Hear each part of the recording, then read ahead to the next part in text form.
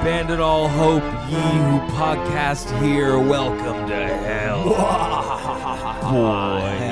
Hellboys. We're the Hellboys. It's Andrew and Craig. Andrew and Craig, we're the Hellboys. Welcome to our podcast. It's a podcast within a podcast, or the Overdue podcast. We are talking about... I feel like we could take the opportunity to change that. No, we're in hell. You have to keep it. Oh, no. It is hell. So we are going to be talking for as long as we need to about Dante's Divine Comedy, starting all three of them. Yeah, we're going to start with the Inferno. We're just going to lump all three of them into hell because that's fun.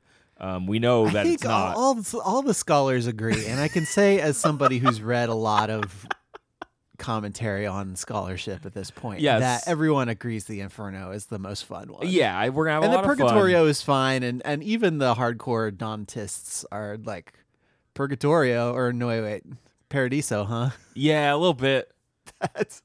I feel like that'll be a fun. Maybe we'll be like, oh, maybe we just want to play the hits on this episode. We'll see what happens when we get to Paradiso. Yeah, so this is Hellboys. Take me down to Paradiso City, am I right? It's our new, where the grass is green and the souls are pretty. Yep.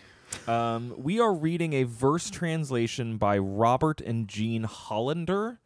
They are married, and he was a scholar. He was a professor at Princeton and taught Dante for like 40-something years. So he was primarily responsible for the translation and then the copious notes, which we are going to talk about because it is like, there's a lot of notes. It's David Foster Wallace-esque, these footnotes. And then Jean Hollander, was responsible for transforming it into verse. And did you know, did it come up when you were researching? She died in like April. I was just confirming that. That's really sad. She passed away on April 10th. Oh. Huh. Well. Yeah, she was born in Austria, and her family like fled from the Nazis. Yes, I did know that. Yeah. And she helped care apparently for Robert after a stroke in 2004. There's not a lot of information available on the two of them, but you know, Google autofilled when I was looking for Jean Hollander. It autofilled Jean Hollander obituary, and I was like, "Wow, the internet is awful." That's too bad. There is a little interview with them in the New York Times in 2001, written by Lynn Weil, Weil. If you want to go read it, it's called "In Person: This Marriage Takes a Bit of Explication," and it's just about them starting in on this project. Someone writes that sort of thing about my marriage one day. Like, geez. They came to an agreement that whoever lived longest would be the one who gets to revise the books, because they knew that it was going to take a long time to do. They got married on April 23rd, 1964, so they wouldn't forget their anniversary, because that's Shakespeare's birthday, because they are beautiful nerds. Bunch of nerds.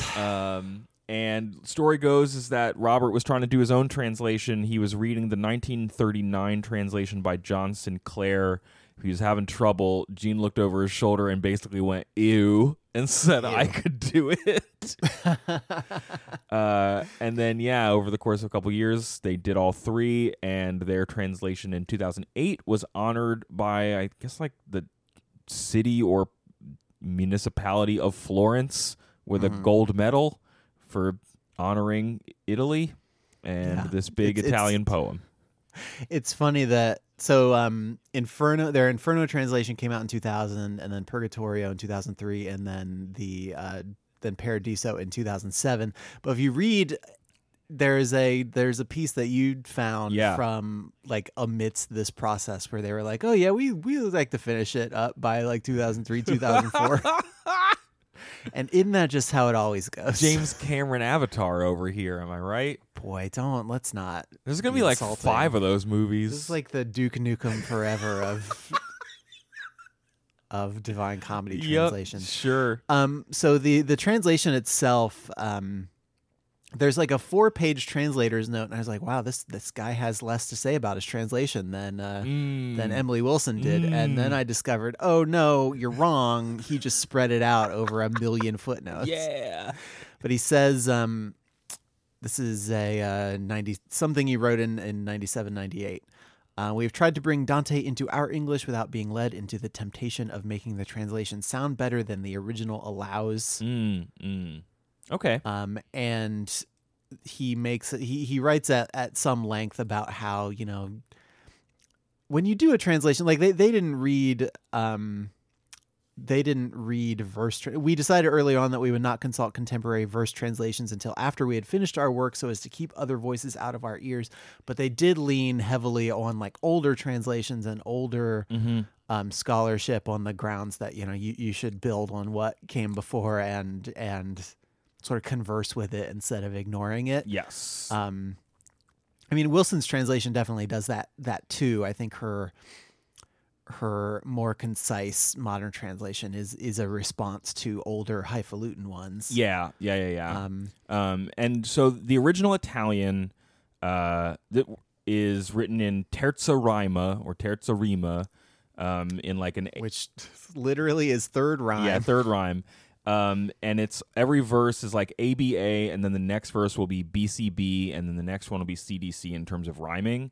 And in that New Yorker article, I think you mentioned, Andrew, they said that to reproduce the comedy in English terza rima, you would need like 4,500 triple rhymes, which is very difficult to do in English. And in Italian, where a lot of words end with a vowel, it's way easier to do that.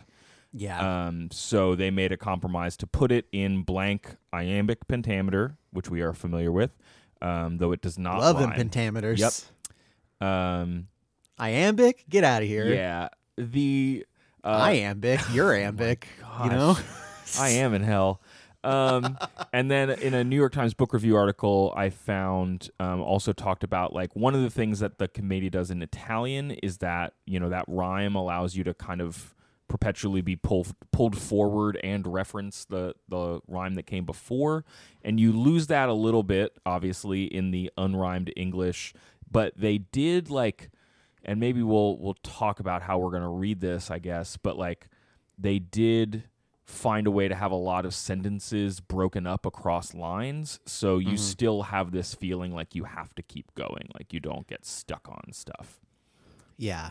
So yeah, I think all translations, and I think we probably talked about this a little bit with Wilson, but there is no way to preserve every single facet of the original language when you are translating something. And the articles, the reviews of the thing I read, the interviews with them, was a lot of it was about, okay, when you decide to do a new translation, and they did say, we are doing this because we think we are adding something to the canon. Like, why do it unless you're adding something? You need to kind of choose what to emphasize and what to throw out. And so, yeah, the rhyming was the part that got thrown out in favor of sticking closer to Dante's original meaning. And there are some passages in that New Yorker article, which is 1,000,000 miles long and apparently appeared in print. So like, I don't know how many pages that was. 2007 was ahead of your time.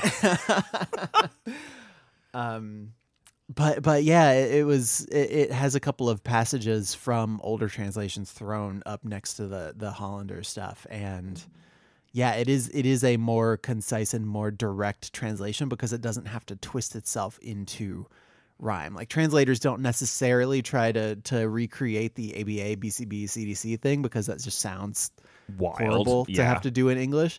But they do try to preserve like maybe vowel sounds or maybe consonant sounds. Like, there's a lot of slant rhyming that happens, and that is they're not trying to twist to do that in this translation. This article, since we've mentioned it a bunch of times, it's called Cloud 9, a new translation to the Paradiso by Joan Acocella from August 2007. It should be noted, I don't think we've even said it, the edition that I have, Andrew, I don't know if you're using a digital edition or not. I am. Yeah. I'd be interested to know how this is handled there, because my edition has the Italian printed on the left hand and the English on the right. So yeah, what I'm reading is it's all English, but it's filled with hyperlinks. So every line that has a footnote after it has an arrow. Ew. And then it links you right to the footnote, and then at the end of each footnote it says go back to English or go back to Italian. Whoa. So I think it has the English and the Italian as two big chunks, and then it is using the ebook format to let you jump back and forth. Okay. And this their translation is hosted. I found it on the Princeton website, I think. Yes, they have. And it's obviously from like the early 2000s. It looks very strange on a high resolution screen right now. But he's taught at Dartmouth and Princeton, and at both places he established things called the Dante Project, which are kind of multimedia wikis, early aughts wiki projects. Sounds Dante-y. Yow, that are both basically this book, but in internet form, which is kind of cool. I can't get enough of this Dante guy. This is great content. Let's talk about like where the poem came from briefly, and then I guess we'll get into it. Neither of us have read this, so this was an interesting thing as part of Stop Homer Time when we were doing the Odyssey. You had read it. We had both read it, but you probably more recently than I had. Well, and I was aware of some subset of like scholarly debates about going the in thing and mostly about the Homeric question and whatever. I know nothing about this. Here's one. what I know Nothing. about Hell is like mostly from heavy metal album covers. So like we're gonna find out what is actually going on in this poem. And I don't really know much about Dante except that, the Renaissance. And I know he died of malaria in 1321. Great, cool. So that's a way to go. I know that he was promised in marriage to a woman named Gemma Donati when he was 12, but he did fall in love with, we think, a woman named Beatrice, who we'll talk about when we get into the poem. He claimed to have ancient Roman ancestry, Andrew, but the earliest relative we know about that was mentioned in the Paradiso was only from 1100 Common Era. Yeah, so that's a thing that's going to come up, especially in Inferno, because everybody who is in hell, at least these first circles that we meet, is basically there because they hadn't invented Jesus yet. Yep. And people couldn't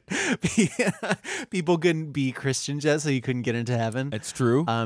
And he is really explicitly, both because his guide and the person in Inferno in all these books is the pilgrim, but it's Dante. It is Dante. Like, it's Dante. Andrew, we think we know when Dante was born because of how old he makes the character Dante in the poem. So we date his birth to roughly 1265 Common Era because at the beginning of the Inferno, the first line is... half midway in the journey of our life, I came to myself in a dark wood, for the straight way was lost. And apparently, midway through the biblical average lifespan of 70 is 35 years. So when he turned 35, Dante went to hell and wrote a poem about it. We guess.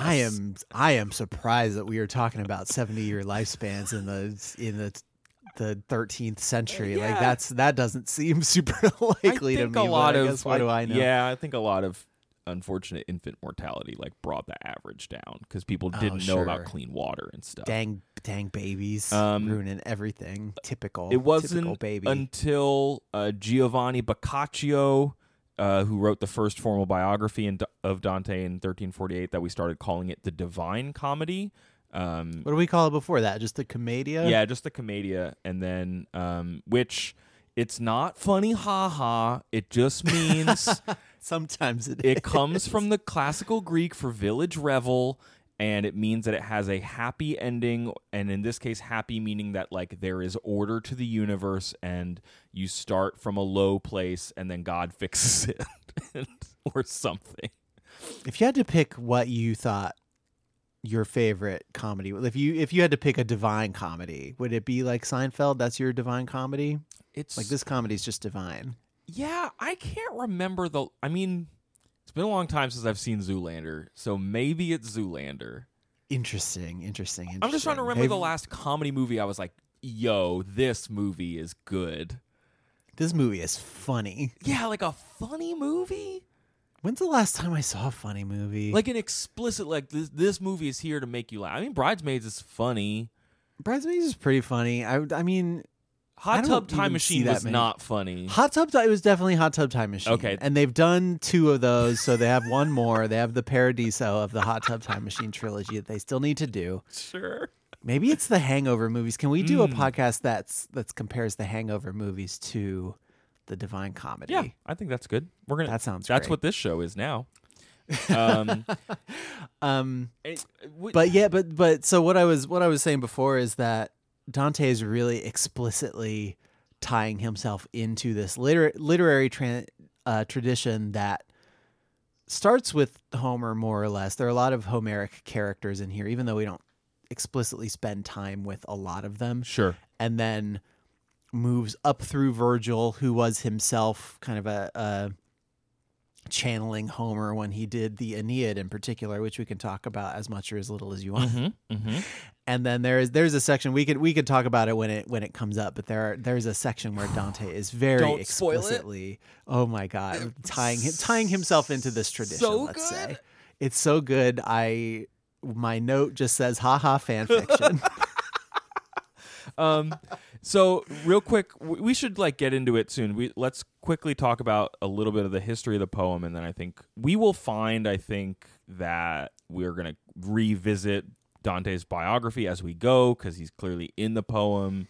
Yeah, I think we were expecting to use this first episode to do setup and then just be reading the book the rest of the time, like we did with Homer Time. But I think we are gonna end up spreading author and context stuff throughout many of our episodes, much like the Divine Comedy spreads context and allegory throughout itself. That's true. We will find a way to post this schedule somewhere. So today we're going to be talking about, obviously we've been talking about Dante and the poem and the translators, and then we're going to do 7 cantos, and then we are going to probably spend 4 episodes on the Inferno, 3 episodes on Purgatorio, and then 4 more episodes on the Paradiso, with most of the time we're doing 11 cantos at a time, and sometimes we're doing a little fewer. So today we're going to wrap up with Canto 7. Yeah. The poem. So we're gonna be a little over halfway through Hell. Yeah. It just seems like it moves at quite a clip. Today, not halfway. Yeah. There's Right. 33 cantos in Hell. No, but I mean, as far as the circles. Oh, and far as go. the circles. Yeah, I'm just talking about the 7 Sure. circles. We're gonna end up what in 5? Yes, I think that's right. We've just gotten into 5. So the poem was started around 1308 while Dante was in exile from his native Florence, which did not rescind his exile until 2008. Pretty dope. that's 700 years. People. What prompted that? What prompted that didn't over 700 years people weren't like, "Oh, we gonna let Dante back in?" No. I don't know. No. He had to leave because there was a fight about the Pope, and we'll talk more about that, I guess, later. God. He wrote it while he was exiled in around 1308. It was completed the year before he died in 1320. He wrote it in Italian, which is at the time not a thing that people wrote in terms of publishing anything. It's an amalgamation of regional Tuscan, Latin, and whatever else he kind of wanted. Is that the publishing language, or is that what Dante wrote? That's what Dante wrote in. Okay, which is an innovation for works of any import, similar to how you look at Renaissance England as we write things that mean something that are not in Church Latin now. We have never seen the original autograph version, the thing he hand wrote, but there was the first printed edition in 1472. And then the English-speaking world got into it with William Blake in the 19th century, and then the first printed edition happened in 1472. I think so. It wasn't. When was the Gutenberg thing happening? No, I'm just thinking so. I guess it was all so. We have no handwritten copies, right? I don't know if I think we do, but we don't have Dante's handwritten. Right. Okay. Yeah. I'm just trying to make the distinction between, I guess, printing press stuff and the first known extant copy of what the work is. Oh no. So yeah, Mr. Boccaccio, who I mentioned earlier, was a big fan of Dante and was already writing commentary on it within 10 years of it being around. Yeah, right. Like I know there was scholarship about it. I'm curious what the were people reading it in their coffee on their well, in no, their I coffee mean like shops? there've got to Ciao. be source texts for whatever people Yes. are translating, right? Like what different editions of this are people cobbling together to make what they think is the definitive version? I don't know. That's an interesting point. We'll find out in these notes, I guess. Yeah. Because there's a lot of notes. There are a lot of notes. I've mentioned it a couple times, and I feel like I still haven't really conveyed how many notes there are. Yes, and some of them. I think it's the New Yorker thing that says, by my count, the notes are 3 times as long as the work itself. Yeah, and what's fun is like I've been kind of cherry picking them in. I read a canto and just kind of like skim through the notes until I find something that seems really like meaty or interesting. Sometimes it just feels like it is Professor Hollander being like, here's what's interesting about this poetic device. And sometimes it's, here's a dude Dante knew and hated. And let's talk about it. Here's the specific pope that he is canceling with this line of this poem that he did. I don't know how to read it yet. Sure. So so what I did, I read these 7, and when there was a particular line where I really was like, oh, I'm lost on this, or oh, this is interesting, and I saw the little arrow, I would tap it and I'd read the footnote, and sometimes it would be interesting and sometimes it would be confusing. I don't know, like a graduate class on ephemera. Like the notes are very interested to engage with the scholarship, which is like interesting, but can distract you while you're like trying to just digest what Dante wrote. Right, like if you're just looking for footnotes to explain, like, here is the specific biblical reference that it's making, it's actually not always helpful about that, because as somebody who taught this for like 40 years, I don't know that Hollander can necessarily put himself, that he's particularly interested in putting himself in the shoes of a new reader. I think the Wilson Odyssey is really friendly to new readers or people who read an older translation and sort of bounced off it. I think Hollander, and this is kind of appropriate for the text itself because it's so laden with allegory and reference. That he is always interfacing not just with the source text and the stuff that the source text is referencing, but also with other scholarship about the source text. Like to read the New Yorker piece, he apparently cites papers done by his own students in these notes sometimes, which is interesting and useful because the monkey typewriter thing, like occasionally a graduate student has to have an original insight. Yeah. That's a good point. But it seems like it's a strange thing to do in the footnotes of this like mass market translation that you're doing, Yeah, it's wild because also Dante presumes that anyone reading this has an understanding of the Bible which I don't have in the same way that probably Dante expects. That is like, it is a text that is historical, and I'm borrowing this from the Hollander actually. It is a text that is historical, it is a text that is allegorical, it has moral importance, and it is anagogical, which is a word I just learned for this podcast, which means that it is like it is spiritual and concerned with like ascent to heaven, perhaps. So like if you are dealing with the Bible in the way that Dante is, like you can get all of those levels. And I'm just trying to find out what happened to this dude when he walked through hell. So like that is a thing that both the original poem is doing and the book we are literally holding is doing with the scholarship. So it's fun.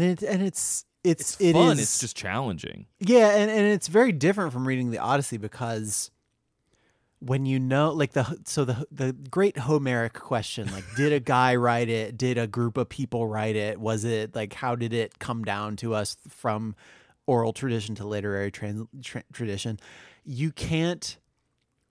It is almost impossible to ascribe any sort of intent to stuff like word choice and repetition. It's kind of, you kind of get a little hand wavy with it, right? Because on one hand, like, oh, Eumaeus, you're in the second person. Like, what does that mean? But on the other hand, at one part of this poem, you seem like you're in the Bronze Age, and then this other part, you seem like you're in the Iron Age. It's probably just like it's just it's what not a big worked. deal. Yeah, we never wrote. But in this, it's like because bands like that don't write the lyrics down, or they don't write anything down other than the chord changes, and they just play it until it's good.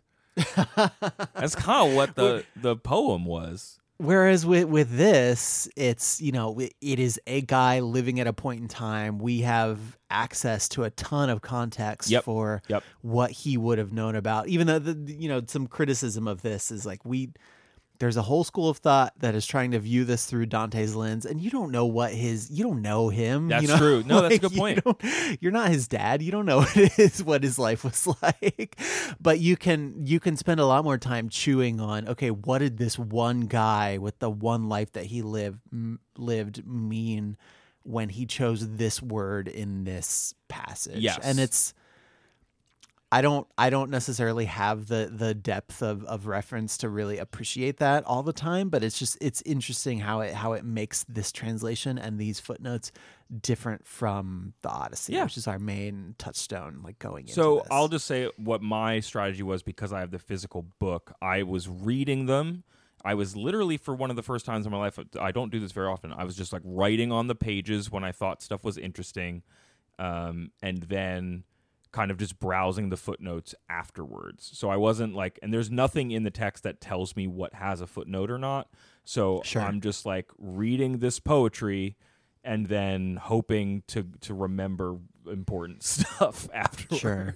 That's interesting. Yeah, I mean, I think this ebook version makes really good use of the format. Sure. I think what I'm going to try to do for next time, and it's going to require a little bit more advanced prep. I got into a groove with Homer Time where I knew I could read it a couple hours beforehand and be fine going into the show. This might need more time. Yeah, like I think what I want to try and do is read it, like for the next episode, read it all the way through without hitting the footnotes at all. Yep. And then read it a second time, hitting every footnote. And maybe I'll get a better sense of how often I need to dip into the footnotes, but we talked about this a little bit with Infinite Jest. I think to constantly be diving into footnotes and then switching back, it is a kind of context switching that breaks up the flow of both things. Which in Infinite Jest seems purposeful, and here Dante did not provide his own footnotes. No, Dante was not like, listen, I know that I'm being inscrutable, but I've got a guy. He's gonna explain it. It's gonna be great. Well, let's meet Dante, Andrew. Let's get in there. Midway in the journey of this podcast. So yeah, he just like is in the afterlife. It's kind of unclear how he got. He says, "How I came there, I cannot really tell. I was so full of sleep when I forsook the one true way." So is he asleep? Is he dead? It's not clear. And I think the dark wood supposedly is sin, right? Yeah, I mean, a lot of this is like, if it sounds like an allegory for your relationship to Christ, it probably is. It is explicit, I think, that he is not dead. And I've like Googled, is Dante dead in the Inferno a couple times to be sure. And no, it seems like he is just here. He's surprised by it. And he's a little scared by what's happening. And he sees why wouldn't you be? He sees some animals, which apparently stand for sins, but he sees a leopard and a lion and a she-wolf. She-wolf who all hide and bones seemed charged with all the appetites that have made many live in wretchedness. So weighed my spirits down with terror, which welled up at the sight of her, that I lost hope of making the ascent. So he is like supposed to walk up this mountain or something, and he can't do it because he got scared by these beasts. Mm-hmm. And then his friend Virgil shows up. I think one of the footnotes talks about wolves being associated with like gluttony or something, like some specific sin in the book. Like it's they each stand for one. Yeah, they each stand for one. And kind of got a Peter and the Wolf vibe going, where like the wolf represents gluttony. Andrew, I didn't know when I started reading the Inferno that I knew Virgil was the guide. I didn't know that it was the same Virgil that wrote the Aeneid. You just thought it was a Virgil? I thought it was just a dude named Virgil. No, it's Virgil. It's the guy. I was very surprised to learn that it was the guy who wrote the Aeneid. He is the guy.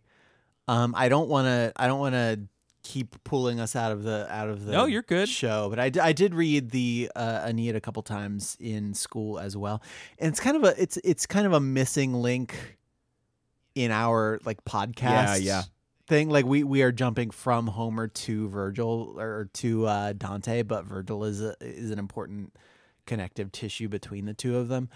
So the Aeneid is the thing that he is best known for, and it's interesting because I don't know, like the Divine Comedy is all about, it's all about Christianity. It's about heaven. It's about, all the spaces in between. The Aeneid was at least partially like a political document that was intended to tie the then new Augustan regime, like the brand new empire, which I think was still like nominally called the Roman Republic in that time, but it was not anymore. Yes. Tying that back to the time of this guy Aeneas, and then through that time, taking it all the way back to Troy. So and it's like propaganda. It is a little bit, and I know there's a lot of debate about this, but yeah, it is like Virgil read books of the Aeneid to Augustus. Whoa. And allegedly, though this is apocryphal, allegedly when he read like book 6 or something, it made Octavia faint. Oh gosh. It was so moving. So Virgil in the Inferno says, "I was born sub Julio," which I guess means like under Julius Caesar. I think that of course there's a footnote about it, but my read of that is that he was born during the time of Julius Caesar. Yes, and lived at Rome under good Augustus in an age of false and lying gods, he says. So he's like allowed to be here because he's such a good poet. We'll talk a little bit more about that. My goodness gracious. And he says, like, I'm going to be your guide, and then I'm going to pass you off to a lady. I can't tell you much more about that just yet, but we're going to go through hell, and you're going to hear the despairing cries and see those ancient souls in pain as they bewail their second death. Bewail their second death, Andrew. Dang, dude. And he's like, all right, cool. Let's go, I guess. This sounds fun. I'm here, you're here. Let's just do it, I guess. Do it. And then we're in Canto 2, where Dante opens up with like, Virgil, I don't know about this. I'm kind of scared. I don't know if I can go through with this.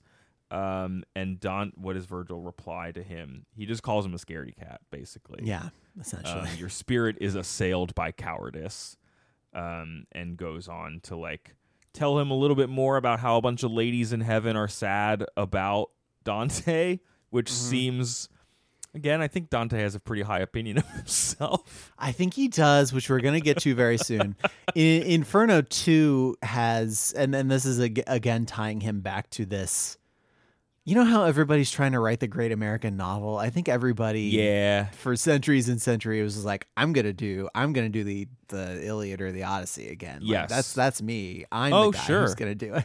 But the third like triplet of lines in Inferno 2 is the invocation of the muse, which so often opens Homeric poems and also opened the Aeneid. O muses, O lofty genius, aid me now. O memory that set down what I saw, here shall your worth be shown. And that's not him speaking in character. That is him speaking essentially to both the muses and the reader. Yeah, that's him sort of looking at the camera and being like, I don't know how I got myself in this situation, but O muses, O lofty genius, aid me now. Help me tell you all about what is about to happen to me. Yes, and then he goes on and says, I was a big coward, and Virgil said that I was a wuss. And then Virgil says, yo, Beatrice, that lady you love, like specifically told me that I need to come help you, or that I should be allowed to come help you. And like Lucy is, I don't know who Lucy is, but Lucy's there. And it's not a party unless Lucy's there. Lucy, the enemy of every cruelty, arose and came to where I sat at venerable Rachel's side. So Rachel is there. Dang, really? Yeah. And is like, Beatrice, you need to go. Don't you hear your boyfriend crying? Go talk to Virgil, holler at your boy, and we will like teach him about the afterlife. I don't really know, like, aside from, I guess he fell away from the one true way and is maybe living a life of sin. I'm not quite sure what was really breaking her heart, but from what I've read a little bit about the Paradiso, anybody who is in like the good part of the afterlife shouldn't ever really feel sad anymore. So, because what they got to feel sad about? Precisely. And they specifically don't feel bad about anybody who's in hell. And she says that to Virgil straight out. She's like, I don't care about you. I'm here to save my boy. That kind of sucks. It does. And that's to me because so much of my personal read on Christianity is that it is trying to be a religion of empathy. And to present a message of, well, like, they got theirs. Hollander, so it's fine. Like, that kind of stuff. It does, and we're pre-Martin Luther. So if you want to think about like the Protestant Reformation, what that means for all you Protestant Reformation nerds out there, go for that. Luther heads. You Luther heads. Hollander, they nail your 99 negative reviews to our podcast on iTunes. Hollander, I think he talks about it in the opening note. I think one of the big things to consider is the paradox of perhaps the knowledge that this is a just God for whom these punishments are just, and like the actual sympathy and pity that Dante does feel for people he encounters in the Inferno in particular. Yeah, and that's a big break in scholarship. Actually, is apparently. This is, again, I think, from the New Yorker piece. I think anything I copied and pasted must have been from the New Yorker piece because it contains every possible combination of words that's ever been written about this. Dante critics divide into two basic camps. One is the romantics, who feel they can read the comedy by their own lights without taking account of its allegory. Opposing the romantics are the scholars who try to see Dante's world as he did and who therefore make their decisions about the poem in conformity with the allegory, Robert Hollander being a prime example. So for people who are inclined to feel sorry for the folks who are in these circles of hell that we're going to run into, they are apparently in the romantic camp. Okay. And I think I am in that camp myself. Like if you're not supposed to feel a complicated way about these people, then like, what are they? Why would you? What go? are they doing? Like, yeah. I don't like the idea that this is some kind of like boomer epic where it's like, well, I got mine, so. That's interesting because Hollander does say he's like, if Dante actually felt that way about those people himself, he would just start the whole comedy in the Purgatorio. Like, he wouldn't need to write the Inferno. I don't think it's an interesting. Though I mean, the Inferno also is I think the book that does so much of the heavy lifting with incorporating him into this pantheon of amazing epic writers. That's a good point. But there's still a lot of.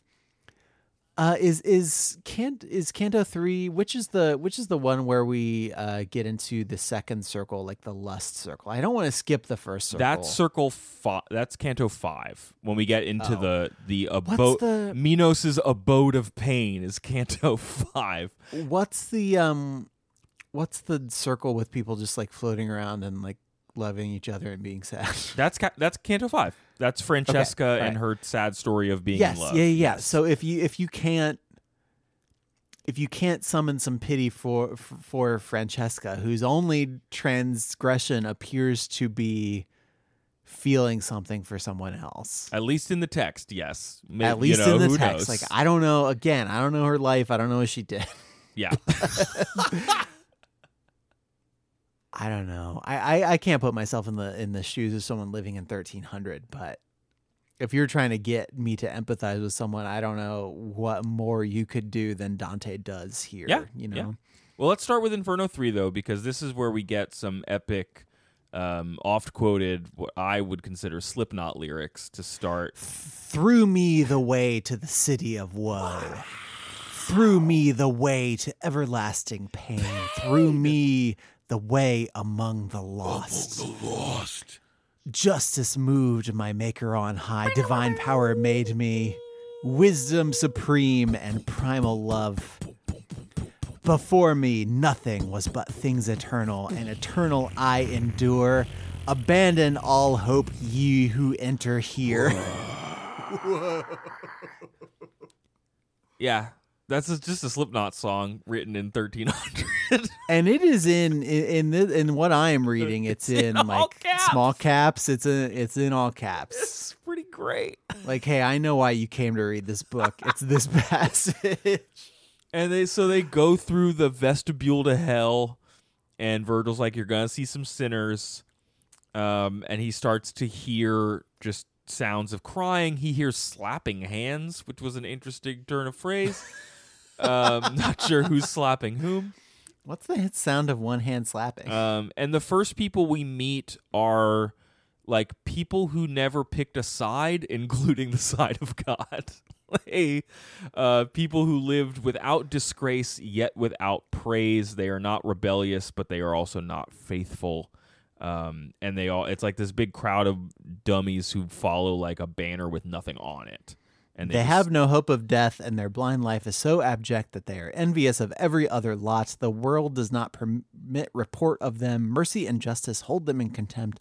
Let us not speak of them. Look and pass by. And so it's a circle of centrists, basically. Yes, cowardly centrists, including a pope, possibly Pope Celestine V, who abdicated the papacy after only 4 months and ushered in an era of uncertainty, or Pope Boniface something, who's... I think you can call him Pope Boniface. Pope Boniface, the whatever the number is, who I think like was part of the exile group that like kicked Dante out of Florence. I'm not sure.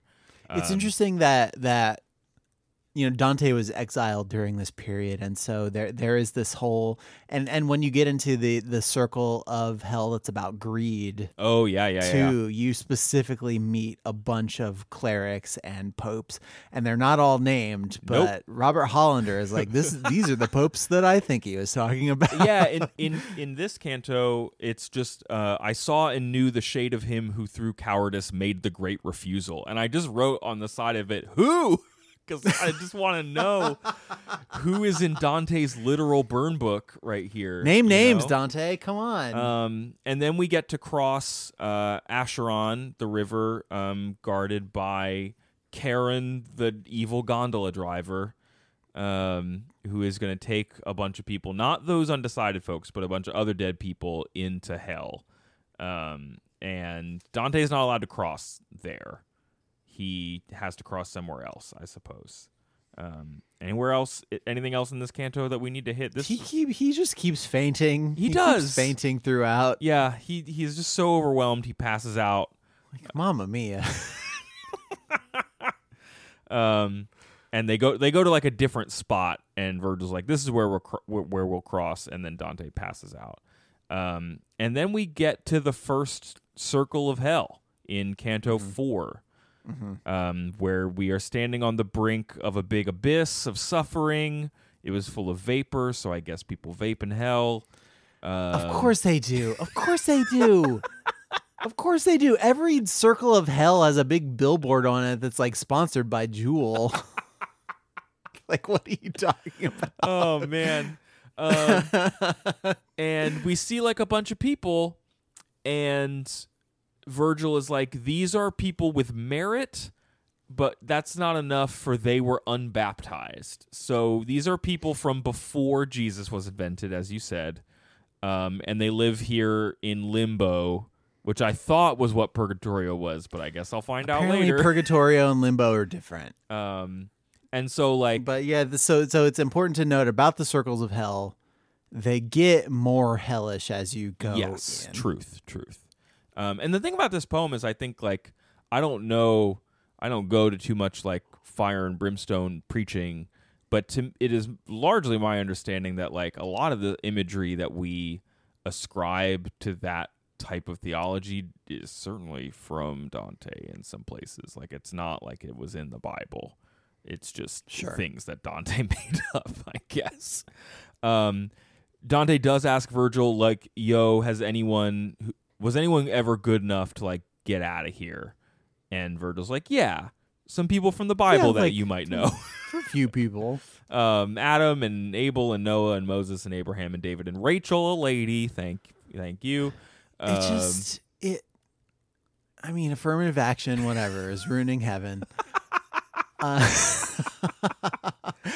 It just seems really unfair to judge people where they don't know the rules of the game. That's true. You know? That's true. It seems not fair. Yes. It seems like you should either be able to map somebody's pagan actions to the morals of Christianity and come up with some kind of point system where, you know, like when you transfer colleges and you can like carry over certain credits. Yeah, the credit hours aren't exactly the same.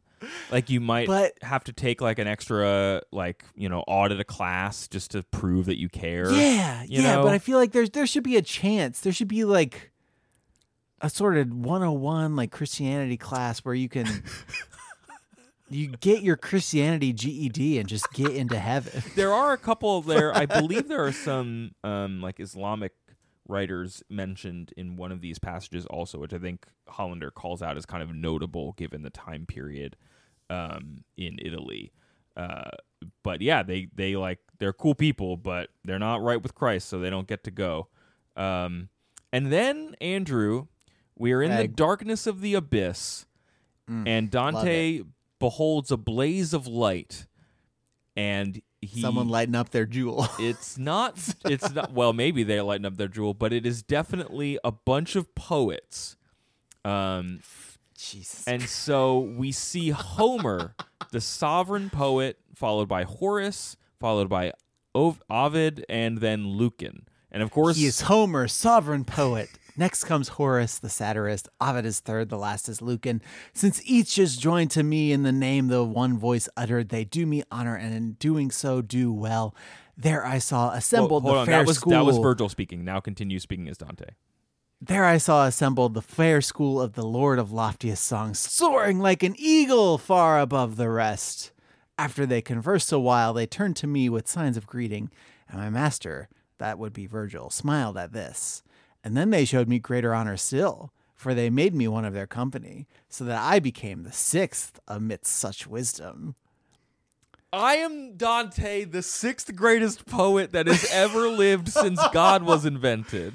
And like maybe I'm even better than the poets that already exist. And for a review of the various sorts of discomfort among the commentators occasioned by Dante's promotion of his own poetic career in this verse, see Mazzioni, Mats, 1965.1, pp 147-54. This is Hollander, obviously. It is clear that Dante is putting himself in very good company on the basis of very little accomplishment. It was a dangerous gesture for him to make. It is redeemed by his genius. So, man, go big or go home, Dante, I guess. The beginning of the whole introduction to this tome by Hollander. What is a great book? It is probably impossible to define the concept analytically to anyone's satisfaction, but it may be described pragmatically. A work that is loved over time by millions or more or less readers and by thousands of scholars. Dante, by the time he was writing the fourth canto of Inferno, had already decided he was writing such a book. The audacity of this bitch. And I hate to cuss on our podcast, but there's no other way to express the idea that I have. Yeah, I wrote just upon reading this. I just wrote haha Mary Sue in the margins, and then I wrote haha fan fiction. So I'm always Sometimes you tell me, oh, when you read this, you're going to see a thing. And I always know I'm going to see the thing because our brains are on this weird wavelength. And then Dante does a thing. He goes, then we went onward to the light, speaking of things that are here best unsaid. You can't even tell us? Because, you're Cool Poets Club. No, you wouldn't understand. Whoa, You're too stupid to understand what the 6 good poets are saying. Jesus. So then the Cool Poet Jeez Society, Louise. the Dead Poet Society, walks along this limbo, and they see a bunch of characters that we know from history. We see Electra, we see Brutus, we see Socrates and Plato, and Ptolemy and Hippocrates and all sorts of people. He can't talk about them because he was too busy talking to his new poet friends. My God. And then they leave him with Virgil, and he walks on to the next canto. Cool job, everyone. Then we get... Cool job, everyone. You did great. What a wonderful guy. Then we get to you know this... that music Okay, that, you know the cartoon Doug? Yeah. Every time Judy, his like beatnik sister, appeared, it played that music. That was like so cool. I think that whenever Dante and all the cool poets hang out, it plays that music that it played for Judy from Doug. That show had a lot of, like, every time Roger Klotz walked on screen, it was like, guitars. Again, Peter and the Wolf. Yeah, it's pretty good. We learned The a lot. bongos represent Judy. Inferno number 5, we get to the second circle, which you were talking about earlier, Andrew. A little bit of Dante in my oh, sorry. Yes. So Minos is guarding it. It's his abode of pain for... This is Minos, the Minotaur. The Minotaur, boy. yeah, who is the result of lust, I believe. So And again, only I think fitting. this is all name dropping. Yeah. Classical name dropping from Dante. And it's like really windy. It's really angry wind down here in the second circle that is like literally whipping people. And Dante's like, yo, who are all these people that are getting whipped by the wind? And Virgil's like, let me show you a bunch of ladies who slept with people. Like Helen and Cleopatra.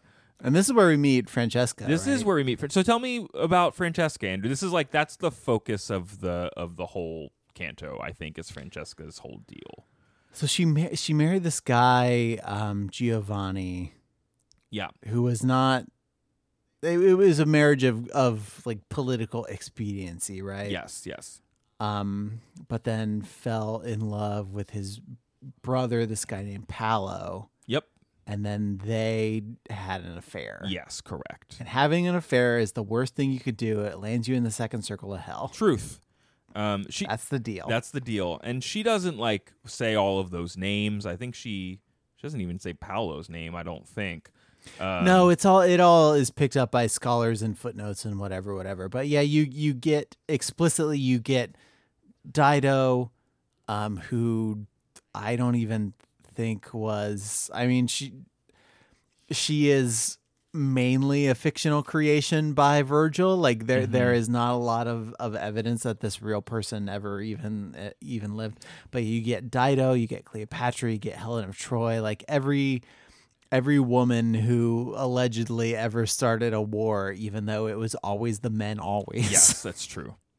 And she says, love which absolves no one beloved from loving seized me so strongly with his charm that, as you see, it has not left me yet. So she is consigned to the second circle of hell in this like terrible windstorm because she loved so hard that she couldn't pass it up. Apparently they like decided to get their affair going while they were reading about Lancelot and Guinevere, which is also appropriate for That's affairs. an interesting thread of myth and literature to like pull into this thing that is so far exclusively pulling from like Greek and Roman sources. Yeah. To grab this Arthurian thing. I think we need to, how are we going to get the Arthurian? How are we going to hit the Arthurian stuff? I feel like we need to hit it at some We point. do. There's a couple books that I know we could maybe dive into, but I don't know All if right. they are long reads or if they are just long episodes. But Okay. Speaking of long episodes. Oh boy, we're still going let's here. get We to gotta the keep next rolling. circle. Dante is so moved by his pity for all these lovely ladies who love that he passes out again.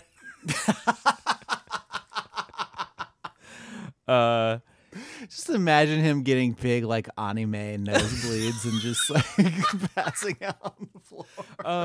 In one of the footnotes for Canto 5 is where I saw that you mentioned this earlier, Andrew. Dante, one of the reasons that Virgil is his guide and not Homer per se is there was not a like contemporaneous translation of Homer during Dante's lifetime. So what he knew, he had not read Homer. He had like heard about Homer kind of through his studies of Virgil. Read about him on the Homer wiki. Yes, correct. So we get into Canto 6, which is like people being punished for gluttony. We meet Cerberus, who is like a big worm or something with like three mouths.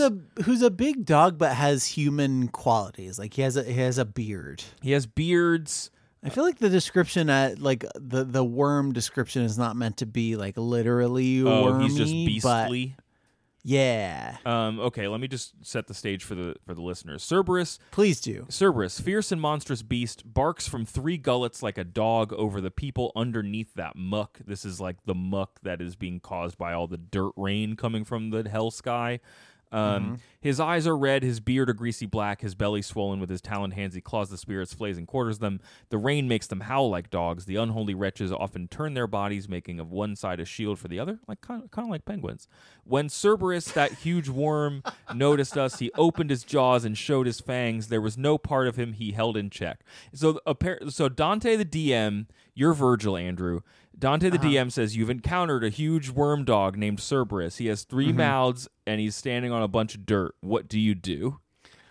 I throw dirt in his mouth to distract him. Virgil just shoves dirt in this demon's Wait, hold on. mouth. I got it. Is this a D20? Like, what am I rolling? No, right now? you automatically succeed. You took 20 on shoving dirt into his mouth.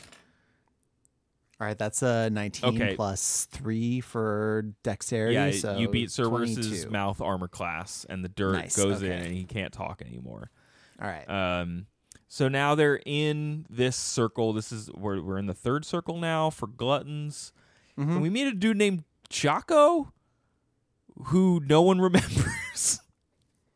It's a word that means hog, so good. It's appropriate for the 3rd circle. Good. He's trying to convince Dante to remember him. And I was expecting the gluttony circle to be a lot more about, literal food gluttony. But all the stuff that Chaco's talking about is actually the war that Dante fought in that was about whether or not the Pope or the Holy Roman Emperor was going to be in charge. And then the people who won started fighting between themselves. This is like after the Battle of Campaldino that I learned about. And it's not just food gluttony, it's like greed. It's like political lust or jealousy or that's something. Interesting, and I feel like there's a lot of overlap betwixt certain of the 7 sins that we are dealing with in this, and I am that they would make gluttony basically be greed, and then also in the very next circle of hell there's different greed is yeah. I guess there's like I'm thinking in Shakespeare, in Julius Caesar, he refers to who's one of the bad guys with Brutus, Cassius. He has like a lean and hungry look or something. Like hungry is used in like a political appetite. So we're hungry like the wolf, sort of. Yeah. And I think that's some of what's going on here, of like there is an appetite for power that is bad, that is not good in the eyes of God.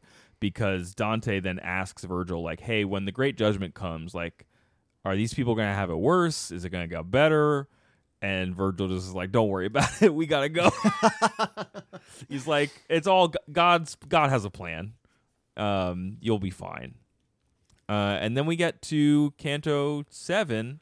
So that's okay. Right? Canto 7 is that greed. So we get to the greed circle, and greed in this is mostly about money. Almost explicitly, it's guarded by Plutus, who is the god of wealth, who says, "Pape Satan, Alepi," which no one knows what it means. I think Hollander says the only other person who knows what it means is Virgil. like in And- all of history. I mean, I've got to imagine that Plutus and like plutocracy come Yep. from the same roots. So Yep. we're just talking mostly about money, and this is where Virgil chooses to concentrate his criticism of clerics and Oh, yeah. Go ahead. their voices howl this clear enough just as they reach the twin points on the circle where opposing sins divide them. There were clerics who have no lid of hair upon their heads, and popes and cardinals in whom avarice achieves its excess. And I, master, to again, Virgil, in such a crew as this, I ought to recognize at least a few who were befouled with these offenses. And he to me, you muster an empty thought, the undiscerning life that made them foul now makes them hard to recognize.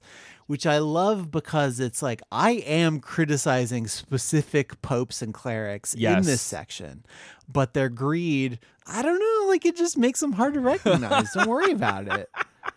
All the gold that lies beneath the moon or ever did could never give a moment's rest to any of these wearied souls. So their greed in life translates to an eternal dissatisfaction in death. Now, and this is interesting. It's not just people who are greedy hoarders and misers. They're actually, everybody has like a weight around their chest, and they are like going in these half circles, almost like jousting with each other. And half of them are the people saying, "Why do you hoard?" And the other half are people saying, "Why do you squander?" So you have both the avaricious folks and like the people who can't save a dime, who just like amass money and just spend it on whatever the heck they want and like don't build anything with it. Tax and spend, baby. Yeah, cap and trade. No, that's not That's the a same. different thing. And Virgil just kind of like pops off on these folks for a little while and then talks about the goddess or something, Fortune, that space god lady. I don't know how she fits into the Christian theology. But There's probably a footnote that tells you more. She is like shifting all of this wealth between humanity, like making great empires rise and fall as everybody fights over the same nonsense. He whose wisdom transcends all made the heavens and gave them guides so that all parts reflect on every part in equal distribution of the light. Just so he ordained for worldly splendors a general minister and guide who shifts those worthless goods from time to time, from race to race, from one blood to another, beyond the intervention of human wit. One people comes to rule, another languishes in keeping with her judgment as secret as a serpent hidden in the grass. So basically saying the power struggle, the struggle for supremacy it means nothing. It's sort of capricious. And, somebody's going to come up as somebody else comes down, and that's just going to be the way that it is, because we cannot, as a race, as a species, just agree to a system where everybody has the stuff that they need. Truth, yeah. If you do figure that out, you don't have to hang out in the Inferno, is what Dante, I guess, is saying or learning in this canto. And then we get to the next circle, which is like sort of I was surprised that we're already in a new circle here. I had to like double, because it happens like halfway through a canto, and then the next canto picks up, and so far it's mostly been canto per circle. New canto, new circle. Yes. All of a sudden, we are crossing the river Styx, or in what is called the swamp called Styx, and there are angry people in the mud. And this is Dante again, my gaze transfixed could see people with angry faces in that bog, naked, their bodies smeared with mud. They struck each other with their hands, their heads, their chests and feet, and tore each other with their teeth. And this is wrath. People who are angry and mean all the time, I guess, just have to live in mud and punch each other forever. This sounds like Twitter. Yeah, this is Twitter. This is real Twitter. This is a Twitter circle. We're in the Twitter circle. And then beneath the Twitter people, I guess, are all the Twitter lurkers, because the eggs. All the eggs. Plunge beneath these waters, as your eyes will tell you, are souls whose sighs with bubbles make the water's surface seethe. Fixed in the slime, they say, we were sullen in the sweet air that in the sun rejoices, filled as we were with slothful fumes. Now we are sullen in black mire. Yeah, it's just Twitter eggs. Just the eggs. I mean, it's basically what I like about these two circles back to back is that Dante takes like a sin like wrath or a sin like greed and finds like both sides of the coin. Like people who are so mad about stuff that they just sulk and don't do anything about it, and people who get so wrathful that they hurt. And then like similarly, like there are people who just keep money from other people, or they spend it all so that no one can have it. Yeah, and it's worth talking about just for a second how quickly each of these circles Very go quick. by. Like these cantos are nowhere near as long as like a book in the Odyssey. Yep, very quick. And so it's not a you automatically assume, usually guided by Virgil, that there's nothing that anybody can do. Like this is the way that it is. Yes. And I will briefly describe it to you and then we will move on. Like there is no, maybe we will give you enough to feel sorry for a certain person, but there is no chance of redemption for any of these anybody's. Yeah. Like even some circles you get individual names and individual people. Sometimes you just get a big mass of folks writhing in the swamp. But the result is the same either way. Like you are meeting people whose fates are set, and you are very much a tourist in their eternity, and that's a bummer. Yeah, it's a real bummer. I wonder. I feel like there is a worldview from the 1300s or like the 13th century that we just don't. We have as you know, folks here in 2019 America, at least we hope, have like kind of grown out of, in terms of like you are who you are and that's it. You're stuck in whatever stratification of life that you were born into, and in a way this feels of a piece with that, of like, well, you're a dirt person and you're gonna die and you're gonna be a dirt person because God decided that you were a dirt person. And there is not a like, if you live in the hate swamp for long enough, you get to go to heaven. Like, yeah, because Virgil is. I mean, that's what Purgatorio is going to be about, right? Like Purgatorio is that like if you do the right stuff, you get to go? Is that the idea? That's my understanding of Purgatory. Is like you're close enough that you get to just go to this waiting room. Sure. And you get to listen to like the smooth jazz remixes of Beatles songs until somebody lets you into heaven. Yeah, this isn't even like nominally close to like our broken criminal justice system where theoretically you do the time and then you get to come out. Like, yeah, this is just like, nope, that's what you are. It bums me out so much, and I don't know how that's going to close us. I think. I don't know how much this show is going to give us an opportunity to talk about our own thoughts and beliefs. Who knows? Like as you know, as regards the afterlife, but it does. It just seems bad. Yeah, there is a definite tension it seems bad to reading that you. this. Yeah. Well, you to get to a place where there is truly no redemption. Yeah. That feels based wrong. on your past actions. Like that just feels. It feels counter to not just the way that I think of like life on Earth, but it also feels counter to a lot of what happens in the Bible. Like people are. They learn. They grow. People are occasionally given an opportunity to think a thing that they didn't think before, and to. I don't know. It just makes me feel bad for there to be this interpretation that's like, hey, you were playing a game the whole time. You didn't know the rules, but bad news, you lost and you're boned forever. Like that. Yeah. Yeah. Which again, it kind of sucks, and it goes against the whole concept of being able to grow and change as a person in a way that makes me just it just makes me bristle a little bit. Well, and so something I guess to keep an eye out for there, I find then an inherent contradiction in the fact that Dante gets to just stroll around here. Like, I don't think we're gonna ever. What's his deal? And like, why did he get the press pass to hell? Like why is he down here?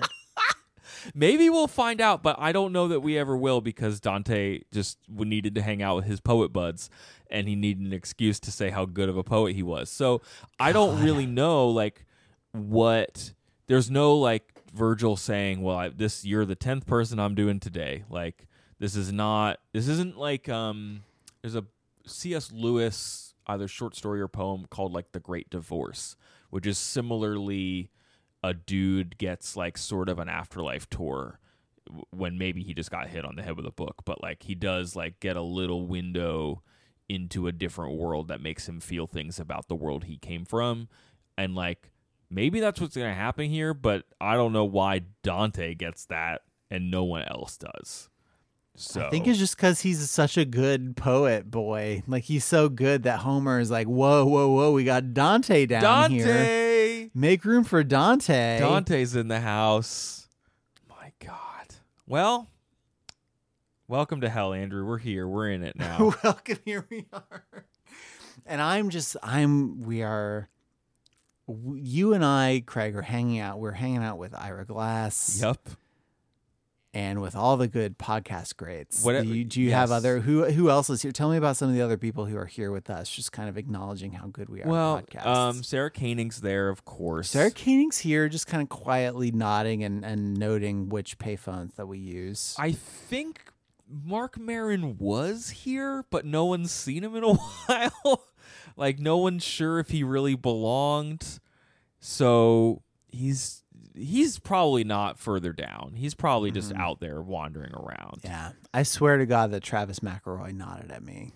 Just in quiet acknowledgement of my greatness. Like he had, and it's not because he wanted to be anywhere else. He just like had prior engagements that he had signed up for, so he had to leave. Yeah, I didn't see him. I heard a lot of noises that were very like evocative and interesting and illuminated scientific concepts. So I think Jadam Boomrod is down here also. Okay, sure. I'm not well, Terry Gross, obviously. I mean, the Homer is to poetry as Terry Gross is to radio podcast. She's down here. I think Terry Gross is your guide to podcast hell. Okay, I think the show's over. I think we have to leave. Welcome to hell. I'm Terry Gross.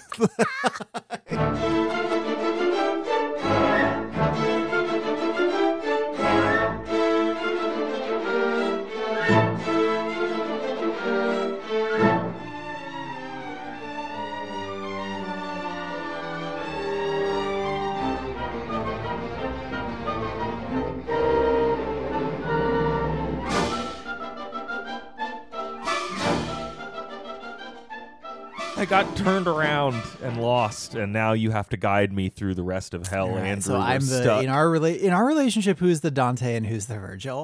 That's important. Well, you're the Virgil? You're the Virgil of hand-me-down computers and other things that you had before I had. So we're each Virgils in different ways. Yeah, I think we swap hats as necessary. You just mean nobody wants to be the Dante. No, if you look around the table and you don't see a Dante, you are the Dante.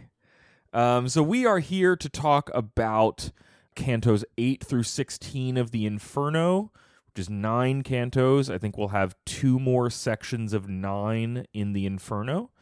And then we're going to do 3 episodes of 11 in the Paradiso, in the Purgatorio, and then we'll do the reverse 9997 in the Paradiso. That's our current plan. Because it sounds like the Paradiso is just going to be a whole thing. Yeah, I really don't know what to expect because people seem to be like, is this like a book still? Like, what is going on in this one? So do you remember what happened last time we were in hell together? I'll hand off to you. Sure. In the middle of his life, Dante got lost, and now he's in hell. Yeah, Dante wakes up. Okay, go ahead. And the poet Virgil is guiding him through the different circles of hell, each of which focuses on a specific kind, not even a kind of punishment, but just like a kind of sin to punish. Yes, I was surprised to learn as we even started our journey that different circles have like multiple punishments for different versions of the same sin. So like a little while in, we saw like people who are very greedy and miserly paired up with people who are like squanderers who don't know what to do with their material possessions. So Dante meets Virgil. He's really into Virgil because he's the best good poet he knows. While they're in limbo, which is where all the people who never knew what Christ was hang out, they party with a bunch of other cool poets, of which Dante is definitely one. Yeah, that's the cool thing about him hanging out with Virgil is it's like the equivalent of hanging out with like a movie director and then being like, I've got a script that I think you're really gonna love. If you just read it, I think you'd think it was great. It's all about who you know. We learned that Dante's like dead love girlfriend Beatrice has like asked for Virgil's help with him, and so Virgil's gonna help her out and give him a tour of hell, I guess, to teach him stuff. It's really unclear why Dante's here or what exactly he needs to learn. He doesn't have like a boss to defeat or anything, but he's gonna go down there. So as I said, we meet the people who never knew Jesus. We meet the carnal malefactors in the circle with lust. Same, I guess. Yeah, we go to like a place where it's slushy, icy rain, where all the gluttons hang out. We meet Cerberus, who's not a dog. It's like a big worm thing. Oh, wait, if I'd been a little more on the ball, I would have made a joke about like Minnesota or something. for the Sure. In that circle, we met some dudes who are involved in medieval Italy griping. We're gonna meet some more.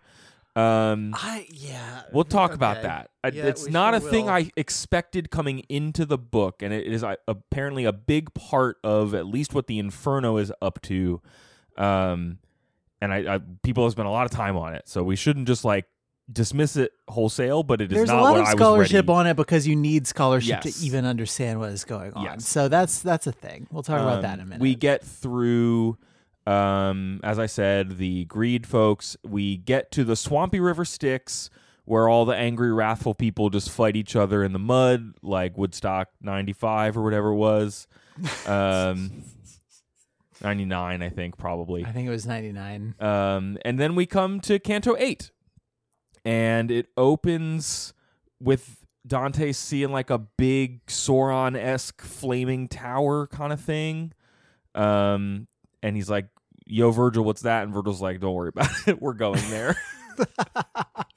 This is the city of Dis, right? The city of Dis. Which is apparently another name for hell / another name for Lucifer. It's all sorts. It means we're going in it. We're going to where it really counts. And so this is a whole city where people get tormented and tortured, and then the seventh circle is like in the sixth and seventh circles are in here, right? Yes, I think the sixth circle is inside. And Virgil is like, well, you built this whole hell city devoted to torture. Like, why don't you torture everybody in the hell city? Why do you have these hell suburbs that you've made for different people? And we need to get high-speed internet to rural hell. More like the Hexurbs. And Virgil's explanation of this is he tells he draws this distinction between different types of sin, right? Like there is sin that is just like a thing that you do. So yes. like your sloth or your gluttony or whatever. And then people in Dis are typically those who do sins to other people. Yes. This is in Canto 9, toward the beginning. This is Virgil talking to Dante. Mm-hmm. Every evil deed despised in heaven has as its end injustice. Each such end harms someone else through either force or fraud. But since the vice of fraud is man's alone, it more displeases God, and thus the fraudulent are lower down, assailed by greater pain.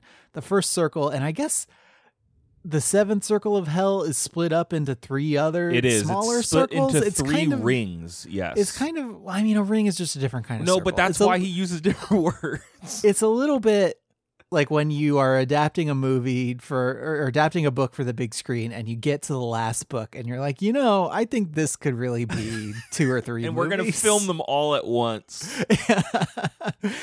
The first circle holds the violent, but is divided and constructed in 3 rings. Since violence takes 3 different forms, violence may be aimed at God, oneself, or at one's neighbor, thus against all 3 or their possessions, as I shall now explain. And he goes on to talk about, like, you're doing stuff to other people, you're doing stuff to yourself, so like suicide or kind of squandering your own earthly goods. Yep, and which like we'll get into what like that gifts means. and substances. And then like violence against God, so blasphemy and like taking his name in vain. And violence may be committed against God when we deny and curse him in our hearts, or when we scorn nature and her bounty. Yes. I want to come back to that when we get to like Canto 15, because I think I have an interpretation of what nature's bounty means there. Yeah, because this is the central passage of this episode of Hellboys, because this is Virgil explaining this is basically what we're going to do and all the people who are down here, and then the next few cantos are all just descending into this. Yes. Into these rings within the circle. Yeah, and I don't think that Virgil did this last time. We didn't get to like, it was a lot more of, we're here and let me explain it. And this is one of the first, like Canto 9 is pretty important. Canto 10 has a lot of Virgil talking as well, I think. It's all Virgil being like, listen, man, I know you've seen some stuff so far, but the stuff you're gonna see is pretty screwed up. Yeah, I'm scrolling. I just feel like you need to be ready for it. I'm scrolling into my notes for Canto 11, and that's really when Virgil's like, sit down, buddy. I gotta tell you about all the sin that everybody does. But first we gotta get into the city of Dis, and right, there's like a sort of Wizard of Oz-esque. It is a Wizard of Oz-esque who keeps him out of the city. The devil's not home. And they're like, there's a bunch of fallen angels who are like, who's this not dead guy? Please take him away. Virgil tries to get in, and they don't listen to him, which was a cool moment, because he comes back muttering, quote, who dares deny me access to the realm of pain? Yeah, he's like a guy who sold himself as like an insider, like, I can get you in anywhere. And then you find out, really, this guy's not nobody. Yes. And in the notes for this section, Hollander says that the city of Dis has like hard stone walls, which help reflect that these are sins of hardened will, not just like whims, which is what you were talking about before. So Canto 9...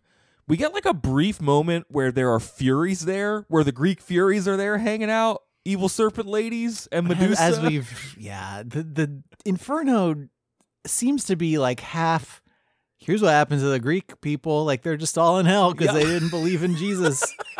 And then the other half is, it's not, I don't even know that Jesus comes up. It's all like, it's just God in Christianity.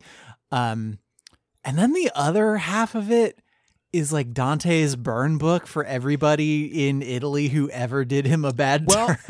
We're going to get both versions of that, because we're going to get some burn book stuff, and then we're going to get some dudes that he really likes, which I think is kind of interesting. But so yes, the Furies threaten Dante with Medusa. There's the first note I found in this section, Virgil protects Dante's eyes from looking at Medusa.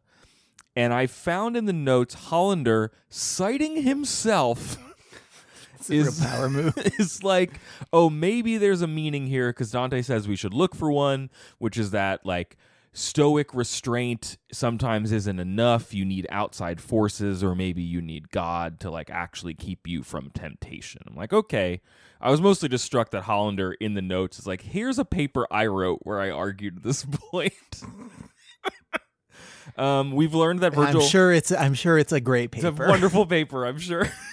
We see that Virgil can't talk his way through stuff, and then God like sends a sick angel down to like X Games across the river Styx and open the doors for everybody. It's like some kind of intern angel up in heaven who's like gotta go down to hell and keep people in line every once in a while. Unclear if it's like Archangel Michael, if it's the Roman god Mercury. Like, it's just somebody flies across the water the way Jesus walks across water, and he lets them in. Virgil is like, hey, I have made this trip before when I had not been long naked of my flesh. Whoa. So we don't know, like, Hollander says that we don't know where this story is from, like what Virgil was doing the first time he took a dude down to hell, down to the bottom of hell. It seems like it's pretty much made up. Like there's no like Dante's just kind of making all this up, right? Like it doesn't have to be. It's I don't know that we have a like an in-depth history for like the mythology of what happened to Virgil after he died, you know? Well, it's just interesting that he takes great pains to like include various aspects of mythology, and then, as we've been dropping hints, like various aspects of recent Italian history, and yet he's also like, nah, here's the thing I just made up. This is whatever. Yeah, half the footnotes are just like, this is the Pope that Virgil is really mad at in this passage. Just before we get into Canto 10, we get inside the walls, and there are arch heretics in flaming tombs, like shoved dozens of people into a single flaming tomb. Heresy being a sin of will, Hollander says, because it takes work to deny God. Otherwise, you're just a simpleton. Otherwise, you just don't get it. Sure, in Dante's world. That's how that works. So then, yeah. Then, Andrew, I was confused by Canto 10. Okay. Because it was mostly just Dante talking to two burning ghosts, one of whom was worried how his son was, and the other one was just kind of ranting about being able to see the future. The other one was just kind of mad about stuff, right? Yeah. What was going on here? I don't know that I can tell you, which is going to be one of the things about HELLBOYS that's different from The Odyssey. Homer Time, is that at least for Homer Time, I had made a study of some of the stuff for some period of time in school. I'm coming completely blind to the Inferno. I don't know the full background of why Dante would be upset at these guys or would need to... I don't even know that he's upset at them. They're just like ghosts coming out of boxes being like, talk to me. Why these specific ghosts saying these specific things? Yes. And I don't know if the footnotes revealed anything to you that was instructive or what. Here's what okay, so we're going to keep talking about the footnotes because it's literally the only way that I can make sense of this crazy poem. There's two guys. There's Farinata and there's Cavalcante. And Hello, Fada. Apparently they were both exiles, and we talked a little bit in the biography section of the last episode that Dante winds up being exiled from Florence, and that had happened by the time he wrote this poem, though I think the Dante who goes to hell has yet to be exiled. So maybe he's including them for some sort of resonance reason there. Farinata is the one who's like, hey, I'm dead, I live in this box, and I can see the future, but I can't see the present. I need you to tell me about the present. So is Farinata the one he starts talking to, and not the one who pops up like midway through the conversation like, hey, what are you guys talking about? Yeah, that's Guido's dad, Cavalcante, who's like, hey, can you tell me about my son Guido? Can we talk about Guido? And that, I think Guido was like a real friend of Dante's. And so he's like, hey, how's my son? I don't know how he's doing. I was trying to make Dante just kind of like low key, like he asks if his son is dead, and Dante just takes too long to answer, and the ghost takes that as a sign and then just slinks back into his coffin or whatever. There's a lot of that, of dead people being like, Dante, what's up? And Dante just kind of shrug guys at them, and they're like, ah, crap, and then they just leave. I think I was trying to figure out what the whole like they can't see the present thing might mean vis-a-vis them being heretics, and I don't really know. I think there must be a connection there, but all I can see is that there might be one. I don't know why. I think that's important. Like I don't know why Dante spends a page like talking about how they can see the future but like can't like actually see what's going on Earth right now. Yeah, I don't know. It must be maybe it's something about being able to see how things turn out, but not always being able to see how they got that way, or to like do anything about it, or like being cursed with warn anybody. disbelief. Yeah. And I don't remember which one of them says it. It might be Farinata. He's like, oh yeah, there's like 1,000 other dudes in this box with me. There's like a cardinal and like 1,000 other losers. I'm not going to talk about them. Clown coffin. It is. They come in and out of it looking like, Christ raising from the dead, but then they have to go back into their burn box. Then we get to Canto 11, which is most of what you were talking about before, which is where Virgil lays out all of the violence stuff, and that we're going into the real hell. You thought we were in hell. In Canto 11, we go into the stinky circle. We go into the stinky circle. There's like a little moment where there's like, oh yeah, there's a pope in that box, and then like, let me tell you that these people are worse because they mean it.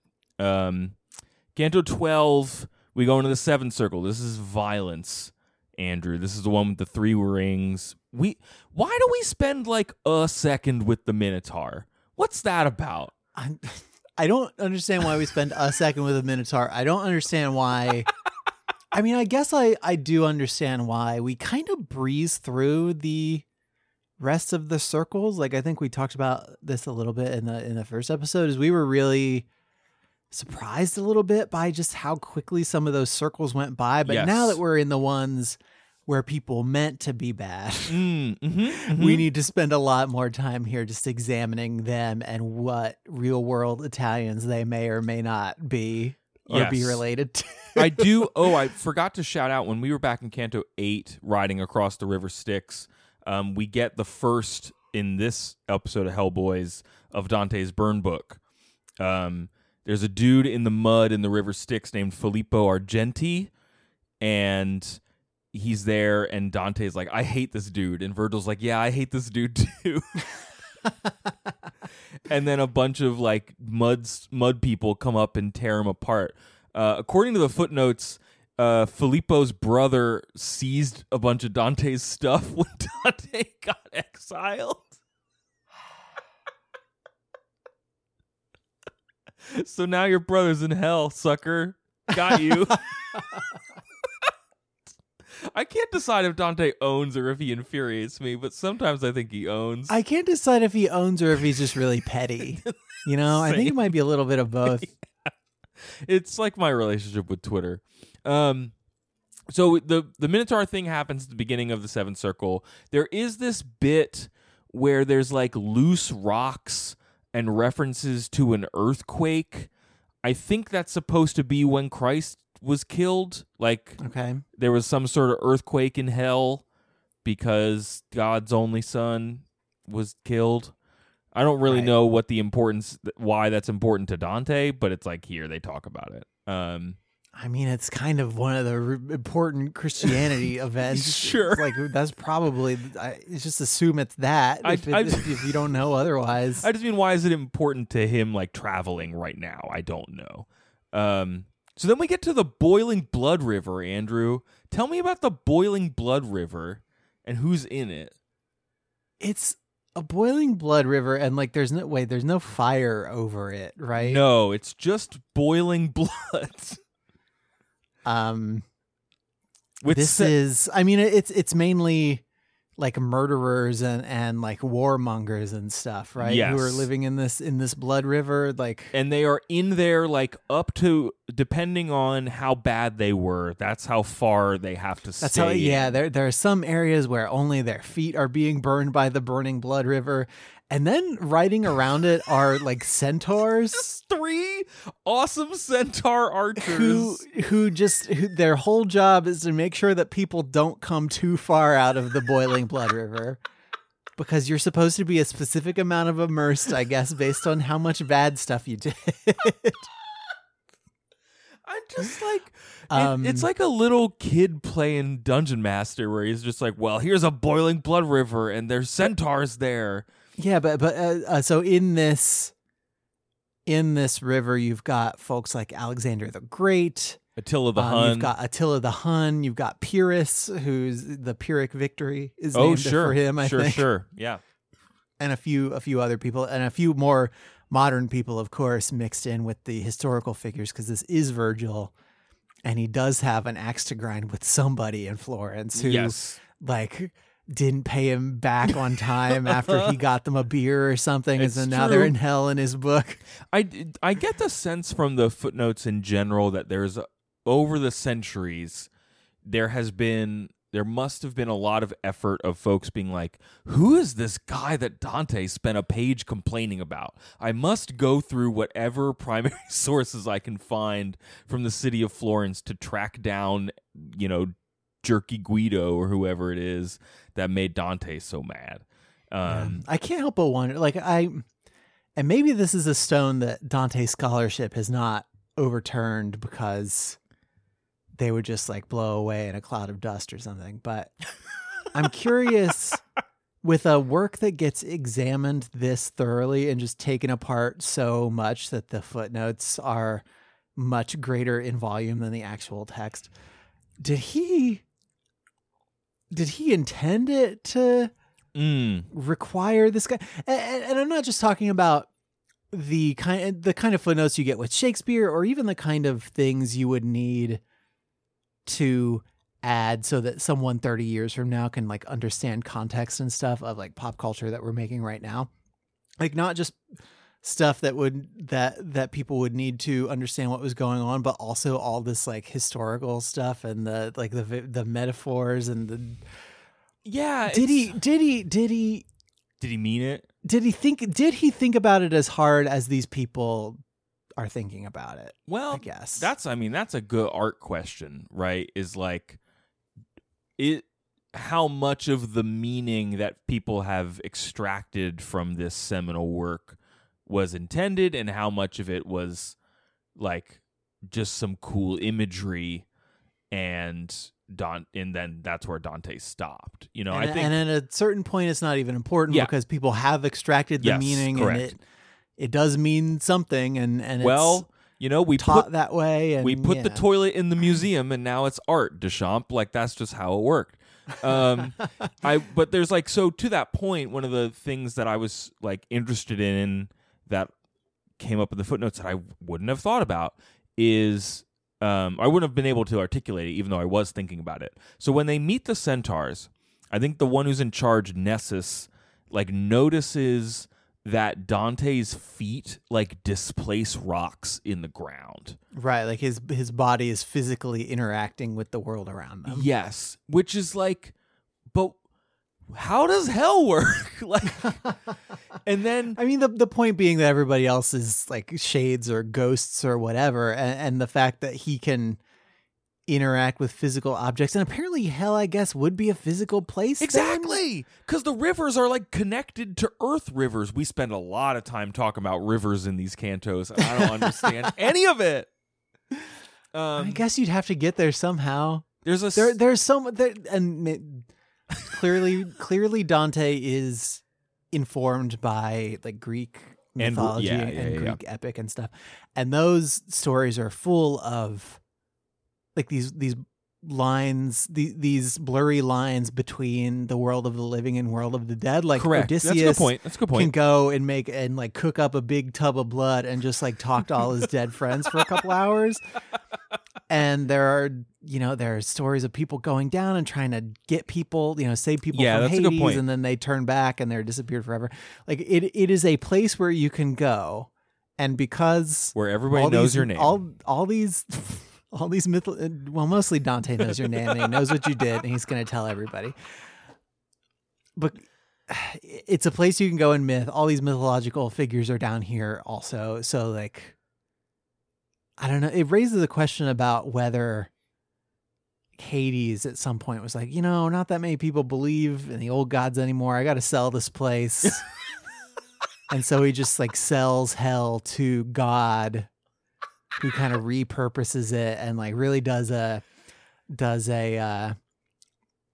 what's one of the like house flipper shows names? He calls the Property Brothers and he's like, hey, I gotta get out of here. It's like Property Brothers or like This Old Hell or something, and he just really turns it around, makes it his own.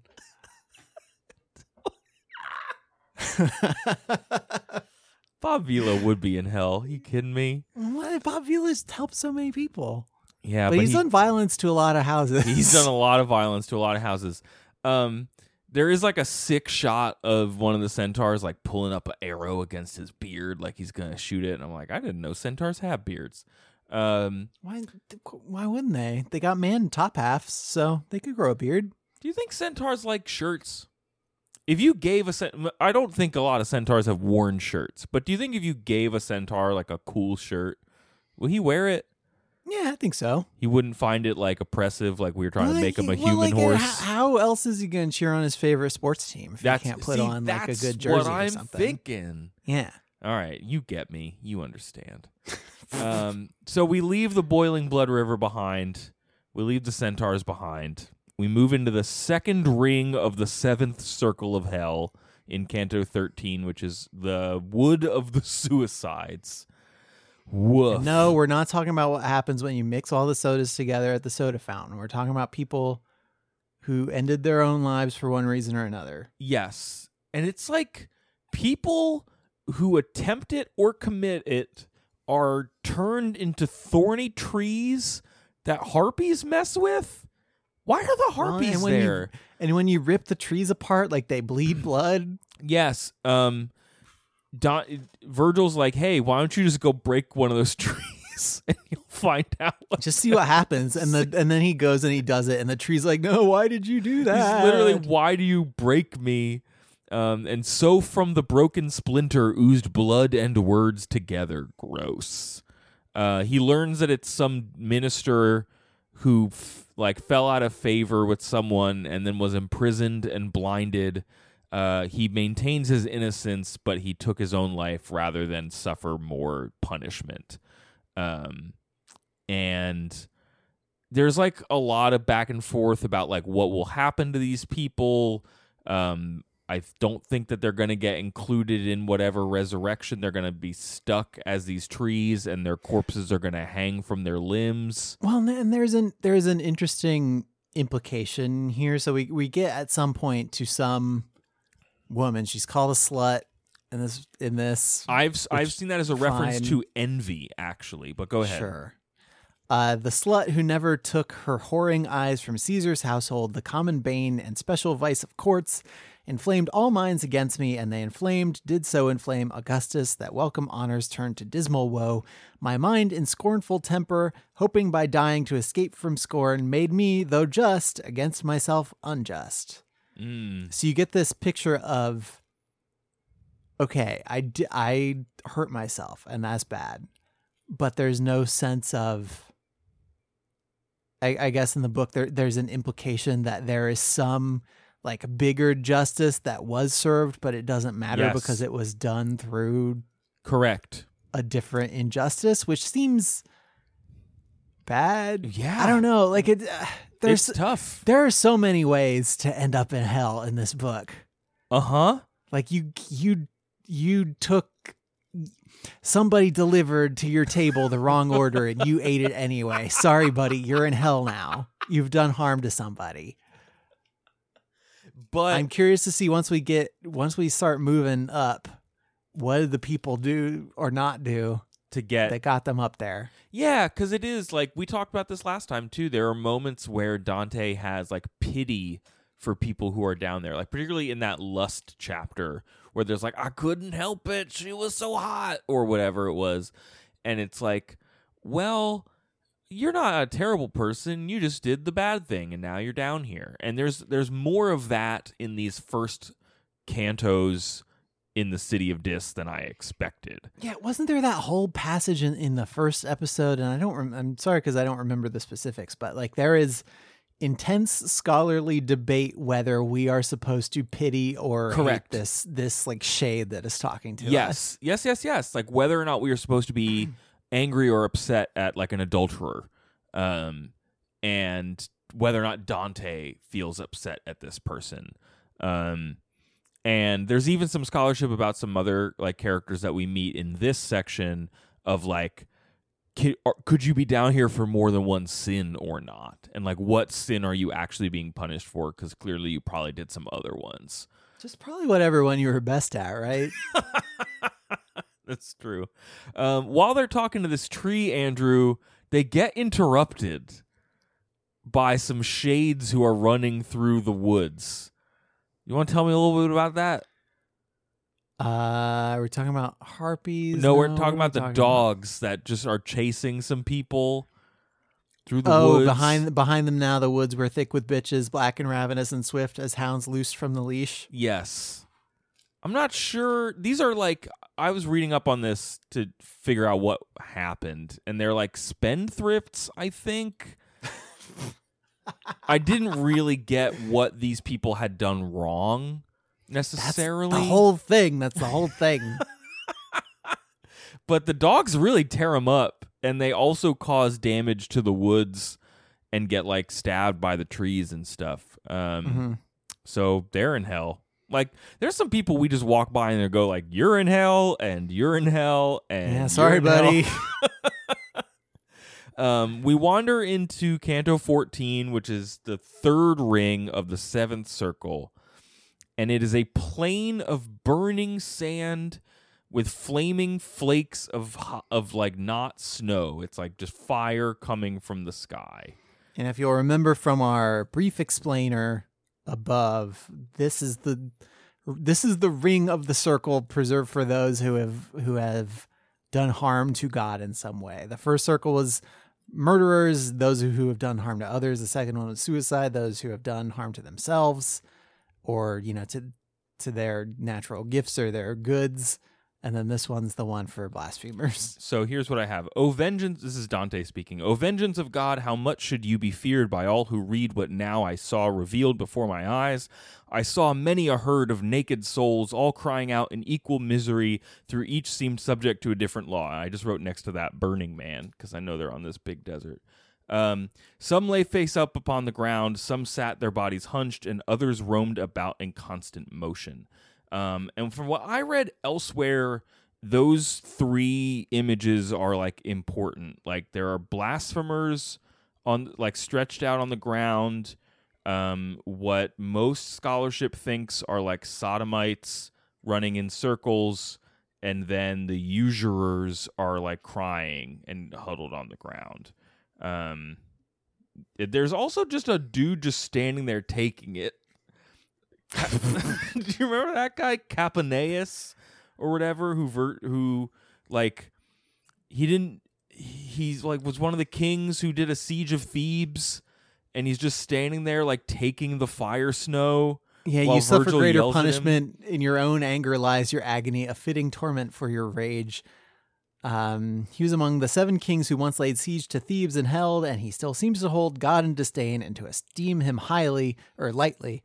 But his own spiteful ranting, as I made clear, most fittingly adorns his breast. So he's just mad, and he's still mad. Yeah, and it's kind of a Greek tragedy, anger at the gods kind of mad. Like the thing you end up getting punished for at the end of a Greek tragedy named after you. Well, and what he's mad at, because we're talking about, Thebes and stuff, he's mad at like Zeus / Jupiter. He's not even mad at Christian God necessarily. Christian God, but Christian God is still like, well, you hate God, I guess. If I had been here, it would have been me, so I guess you're grandfathered into this punishment.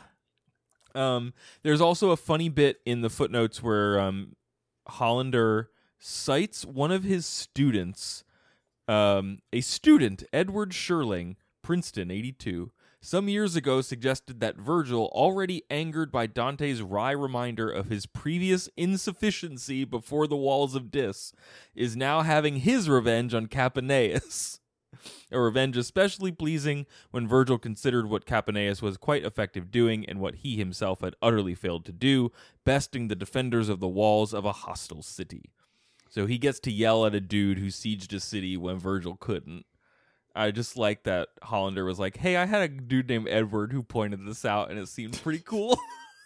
There is this moment in Inferno 11, which I think is after the Dis incident, right? Yes. Where Virgil gets... where Dante goes to ask a question about he's asking, like, why are some people punished in the city and some people punished outside? And Virgil says to Dante, Not often do your wits stray far afield as they do now, or is your mind bent on pursuing other thoughts?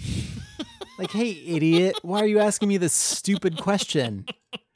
Like the vaguely antagonistic Virgil relationship. Like I guess you don't fully understand why Virgil is doing this in the first place, and then he was sometimes told to. Virgil Yeah, acts like he doesn't really want to be.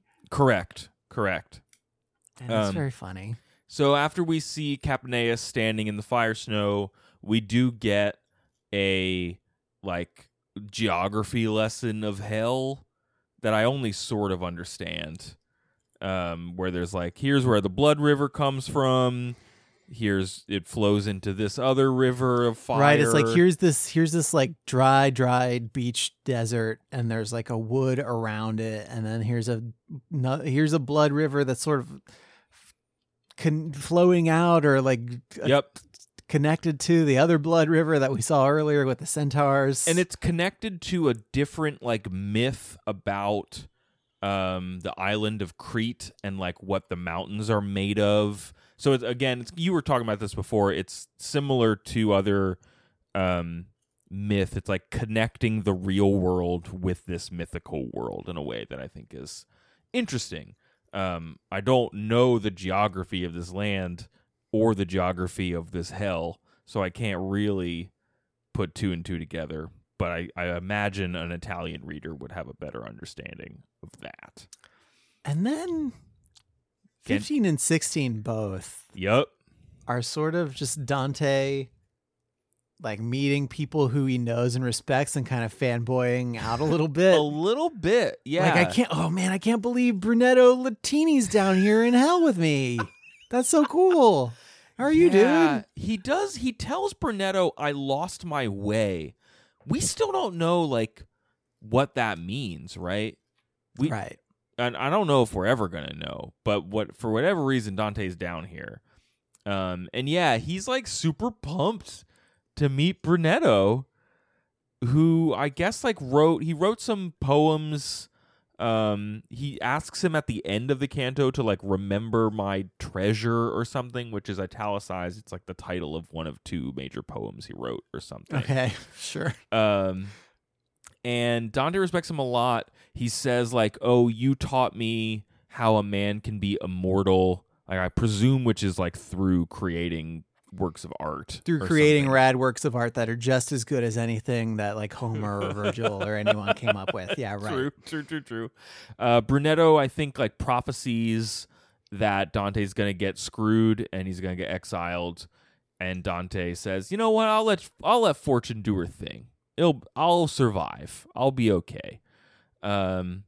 This is believed to be where we see in it's sodomites and punishment of gay people in Dante's hell, though Hollander does point out that there is some conflicting scholarship that it might just be people who are interested in sodomy and not specifically people who are not heterosexual. Okay. It's really unclear. Was our understanding of things advanced enough and when Dante was alive that we were making that distinction at all? Yeah, I don't really know. There is a reference to Brunetto's or someone else's sin-stretched sinews, which may be, the butt?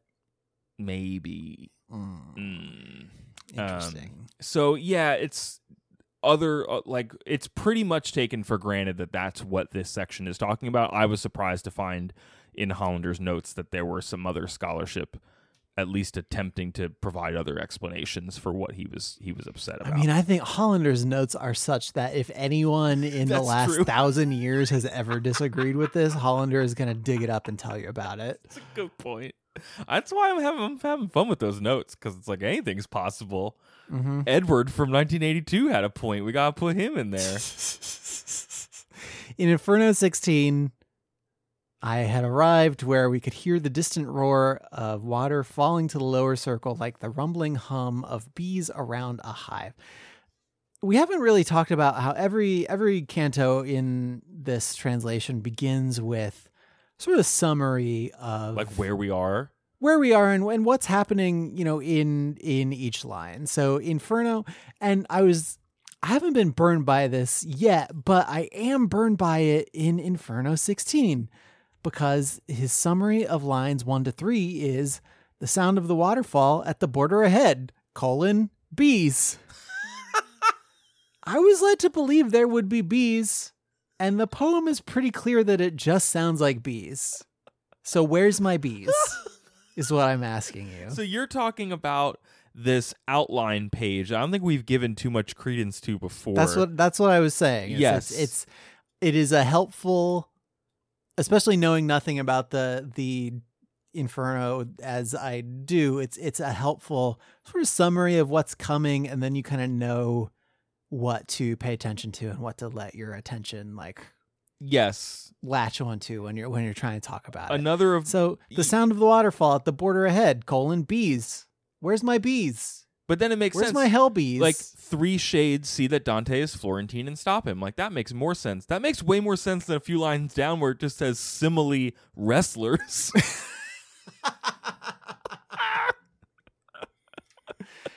So he meets 3. But at least it's a summary of what happened. That's whereas true. the bees are with the bees. I'm sorry, there were no bees. I wanted bees, I'm sorry. Then there's a roar of a waterfall sounding like bees. That's all it was. So he meets 3 dudes who are like, I guess, running in a circle together, oiled and naked. In college or what? They're pledging some kind of frat. They like are running in a circle. I don't think they're allowed to stop moving. Again, it's possible that they're still in the like sodomite category. I'm a little unclear about that. It's Guido, Guerra, Tigiajo, Albabrandi, and Jacopo Rusticucci. Those are my best attempts at those. And I think Jacopo does most of the talking. They're like excited to see another dude from Florence so that they can maybe find out about what's going on up there. They'll just kind of catch up about Florence for a while. Yes.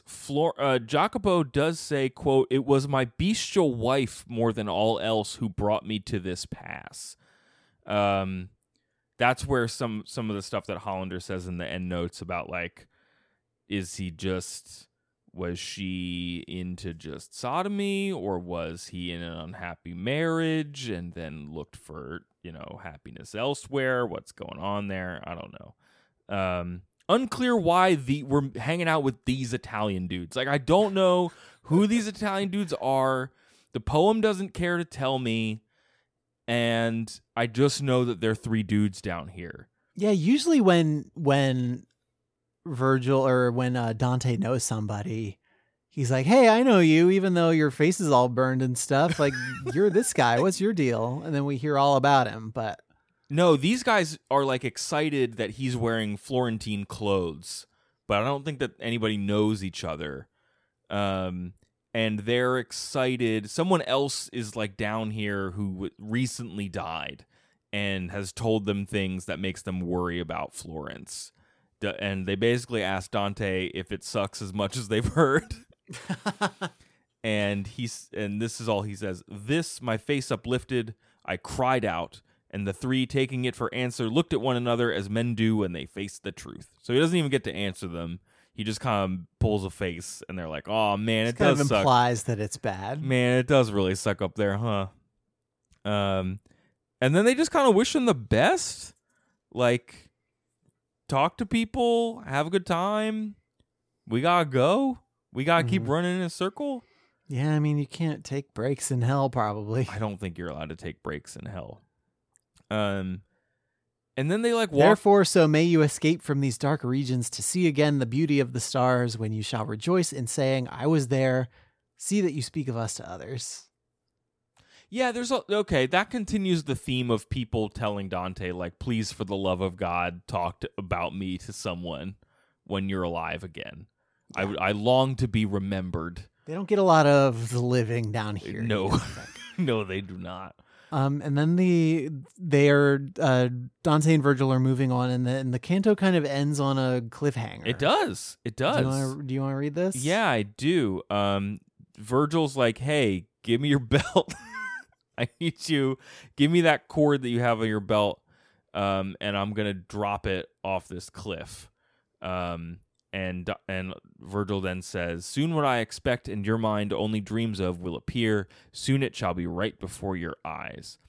And then Dante says, and by the strains of this comedy, so may they soon succeed in finding favor. I swear to you, reader, which is an interesting turn of phrase, that I saw coming up through that dense and murky air a shape to cause amazement in the stoutest heart, a shape most like a man's who, having plunged to loose the anchor, caught fast in a reef or something other hidden in the sea, now rises, reaching upward and drawing in his feet. Bum, bum, bum. Bum, bum, bum. You'll have to listen to the next Hellboys to find out who it is. Yeah, I don't know why this ends with, like, I'm summoning a monster. But I guess I don't know what's next. I mean, we're getting to the end of all the circles and the rings and stuff. Like, maybe it's time to fight a boss monster. Yeah, that could be it. We're like roughly halfway through the Inferno right now, and we're already at the final 2 circles, which seems a little intense to me. I don't know what's gonna be down there. But I don't know what the structure of the thing is. So I guess we'll find out. That's why we're here. That's why we're reading this book. Yeah. What's the deal with these Italians, Andrew? This will be the thing that kind of wraps us up. Like, what do you mean? What's the deal with the Italians? I think, like, we were talking about this earlier, like, how much of these quote unquote contemporary references or like vaguely contemporary references to Dante do you think, like, the reader's supposed to get? It doesn't seem like he is writing for a timeless reader. Does that make sense? Yeah, I mean, these are contemporary folks. Like, they were people who were alive in the century preceding mid the to work. late, yeah. like 1200s or whatever. Like, they were people who, even if, like, maybe Dante wouldn't know them personally because they're dead, but they would definitely be folks who people knew, right? Like, it would be like if I wrote a book about hell and, like, Dwight Eisenhower was down there. Like, we weren't alive during the days of Eisenhower, but we know who he is, and we would have some idea of what the, like, implications were, or what his, like, popular image was, and what we were trying to say by including him in hell. Yeah, probably. that's a good point. Okay, so I do a book about hell, right? Yes. And I meet Dwight D. Eisenhower down in hell, and he's like, "Tell me about America. Did we fix that problem with the military-industrial complex?" And I would take too long to answer, and Dwight D. Eisenhower would get really upset, and he would run away from me. And so that, I feel like that would be the closest. Yeah, not being a scholar as I am, that would be the closest analogy I could draw, I think. Okay. Yeah, I'm excited to probably get to some more, like, not mythical, because we met a lot of myths, but just some folks of greater standing that, like, I am more familiar with. I certainly expected more of that, though I guess a dude writing in the 13th century or whatever hasn't heard of all the bad Renaissance people that I know. That's really what I'm missing. All right. Well, we got to find out next time who comes up out of this hole. Yeah. On HELLBOYS. Yeah. Thanks for joining us in hell. If you want to send us an email in hell, you can send that to overduepod@gmail.com. You want to send us who you think should be in hell, I guess. Put it on our Twitter or our Facebook @overduepod. Andrew, folks want to know more about the show, where should they go?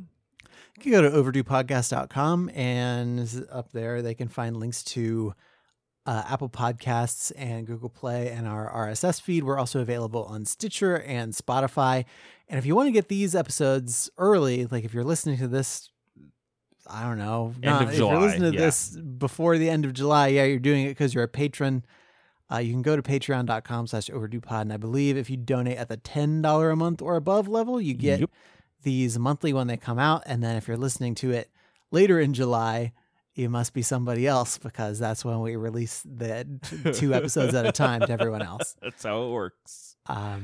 So yeah, if you're reading along with us the next single episode of Hellboys is going to cover the next 9 cantos of the Inferno. I don't know how to do that math right now. I think it's cantos 17 through 25 or so. That sounds right. Yeah, that sounds 18, right. 19, 20, 21, 22, 23, 24, 25. Yeah, that's 9. Great. And you know what we say every week here on Hellboys. Yep. May your woods be thick with bitches.